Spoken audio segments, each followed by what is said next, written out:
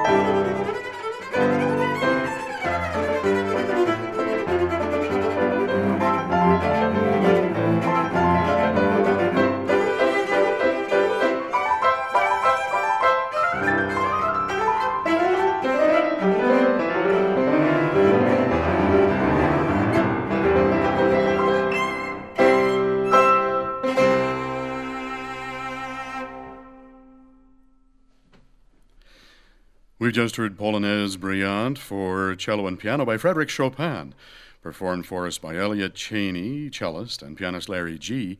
on Classical 89 and Sirius XM 143 BYU Radio. This is Highway 89. I'm Bruce Seeley, and in this edition, we're featuring the Cheney family trio, a family of cellists. Mom Carrie is here to talk with us right now. You've been teaching and performing for a while. Is it polite to say a couple of decades? Sure. That's okay? Sure. You've earned it. Yeah, I started when I was a baby. So. Yes, I knew that, of course. You've got a pretty large cello studio in Salt Lake City. I do. And you share that with Elliot. I do. Working there. Uh-huh. Still performing solo and chamber recitals when you can, as often as possible. Okay, so you've played in several orchestras, United States and overseas, it says here. But let's talk about your most, I guess, recent project. Okay. And that's assembling the solos for young cellists. It sounds like it's an 8-volume series. Is that where it stops, at 8? Yes. Okay. Music compilations and companion CDs, that must have taken quite some time. Tell us about it. Well, in the olden days, teachers would give students pieces that were good for them. They would learn techniques. They would learn certain things from very specific pieces that would have teaching points. And it was always, as a late beginner, I started playing the cello in high school. I was very tuned into the fact that if it was fun and would animate my imagination, I could learn it a lot faster. I could also feel excited about music in general, but also about the possibilities playing the cello. So this is kind of the thrust of what I wanted in this compilation, in the series, was I wanted to have a diverse musical language where children could have a taste of many different things that were all within their technical capabilities and appropriate to their developmental level. And they would just get so excited about playing the cello through these pieces that they would never stop. So that's kind of the thrust of what I was hoping to achieve. And when I was approached to do the series by the person who started Solos for Young Violinists, who is Barbara Barber, it was kind of kismet. I felt so lucky to have that chance to fulfill my dream of doing this project. Sounds like you had a lot of fun yourself selecting the pieces and putting it together. And who recorded the CDs? I did. Of course. I knew that. I had an amazing collaborator who's also a very good friend, David Dunford, who's a pianist in the Los Angeles area. And he was kind enough to come up with some piano accompaniments to some of the pieces that Elliot and I composed that for the younger set. He added a certain spice and a certain bravura to the piano part that made the pieces sound even more difficult than they really were, which was very exciting to have that for the younger people. Well, speaking of younger people, you've arranged something for Livy that we're going to hear, well, I think about right now. Yes. This is a piece by Malcolm Summer called Julie O.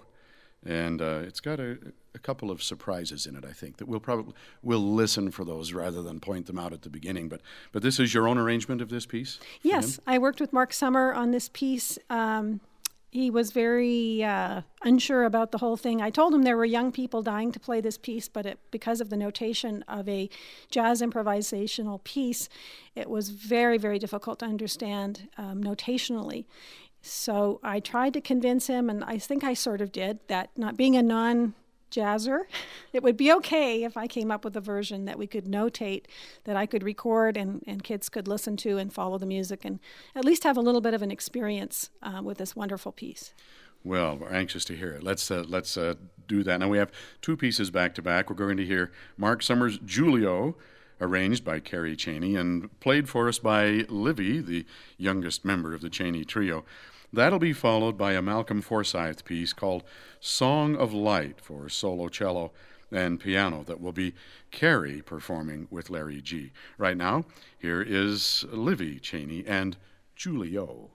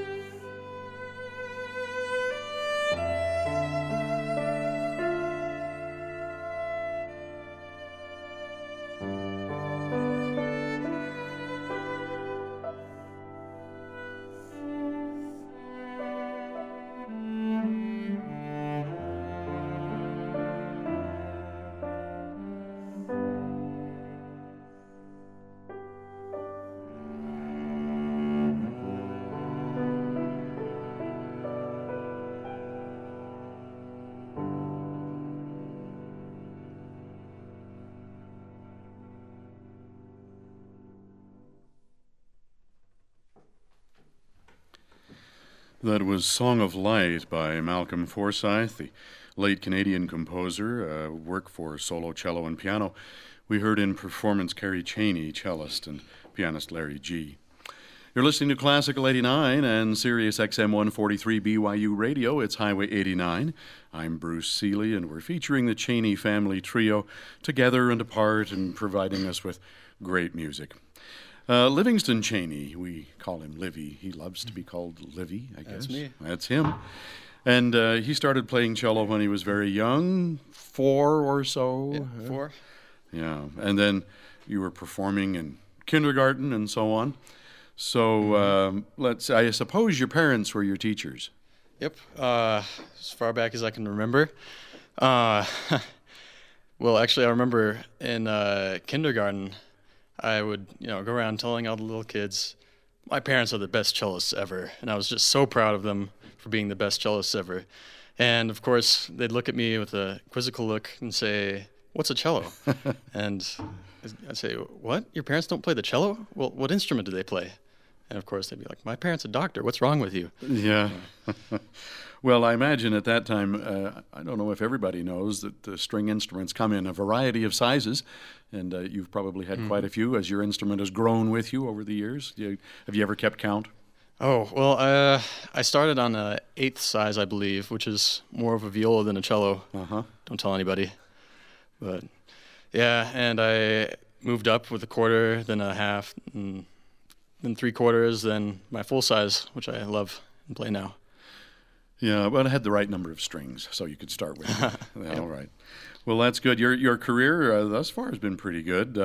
I understand you work on being a straight A student, and you swim a bit and travel and write, and your father has composed something and dedicated it to you already. That's called what? Livy's Blues. Livy's Blues. That's great, and you are the Livy in that title. Well, that's great. So you've done all that, and now you're on the radio. So I imagine, what do you see your future, you and your instrument, going on to do? Do you plan to stay with it forever? Well, gotta say, probably. I've put more hours into that than probably breathing. But, yeah, I have to say I've been brainwashed from a very early age. I remember one of the first things I learned to say was my parents would ask me, what does a violin sound like? And don't get me wrong, I love violins, we all do, but I would cover my ears and go, squeaky, squeaky. And then they'd ask me, what does a cello sound like? And I'd say, voice of the gods. Ah, you've been trained well. Oh, yeah. Yeah. Well, certainly this hour we're hearing some marvelous music. The cello really does have the ability to speak to us, and you and your family are doing great work, I think. Is there anything particularly that you like? I mean, you're with your parents all the time. Some people around your age might find that a little irritating. How do you get by? Well, considering they're such awesome parents, and I guess I've been brainwashed well enough, it doesn't really bother me. But and they also are great at it, so it's a pleasure to play with them and listen to them. Actually, the Fado, which the next thing they're playing, is one of my favorite songs ever written, so... Well, that's going to be wonderful. So you really know that the family that plays together stays together. All right, well, let's get to this piece now. We're going to hear Fado. This is by another contemporary composer. We had Malcolm Forsyth, who's not quite as contemporary as this one, but this is Finnish composer Kari Henrik Juusela and his Fado. Performed for us, it's a duet by Kerry and Elliot Cheney.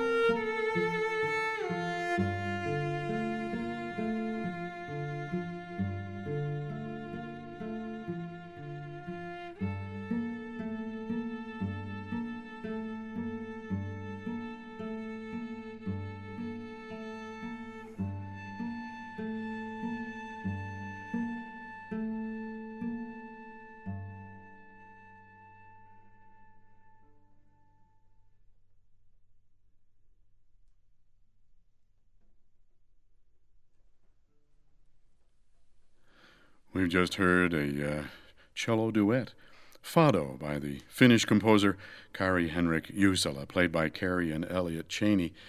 They are two-thirds of the Cheney family trio, joined by son Livy. And that concludes another edition of Highway 89. This hour we featured Elliot Carey and Livy Cheney of the Cheney family trio and pianist Larry G. To learn more about the Cheney family trio and their studio, visit CheneyCellists.com.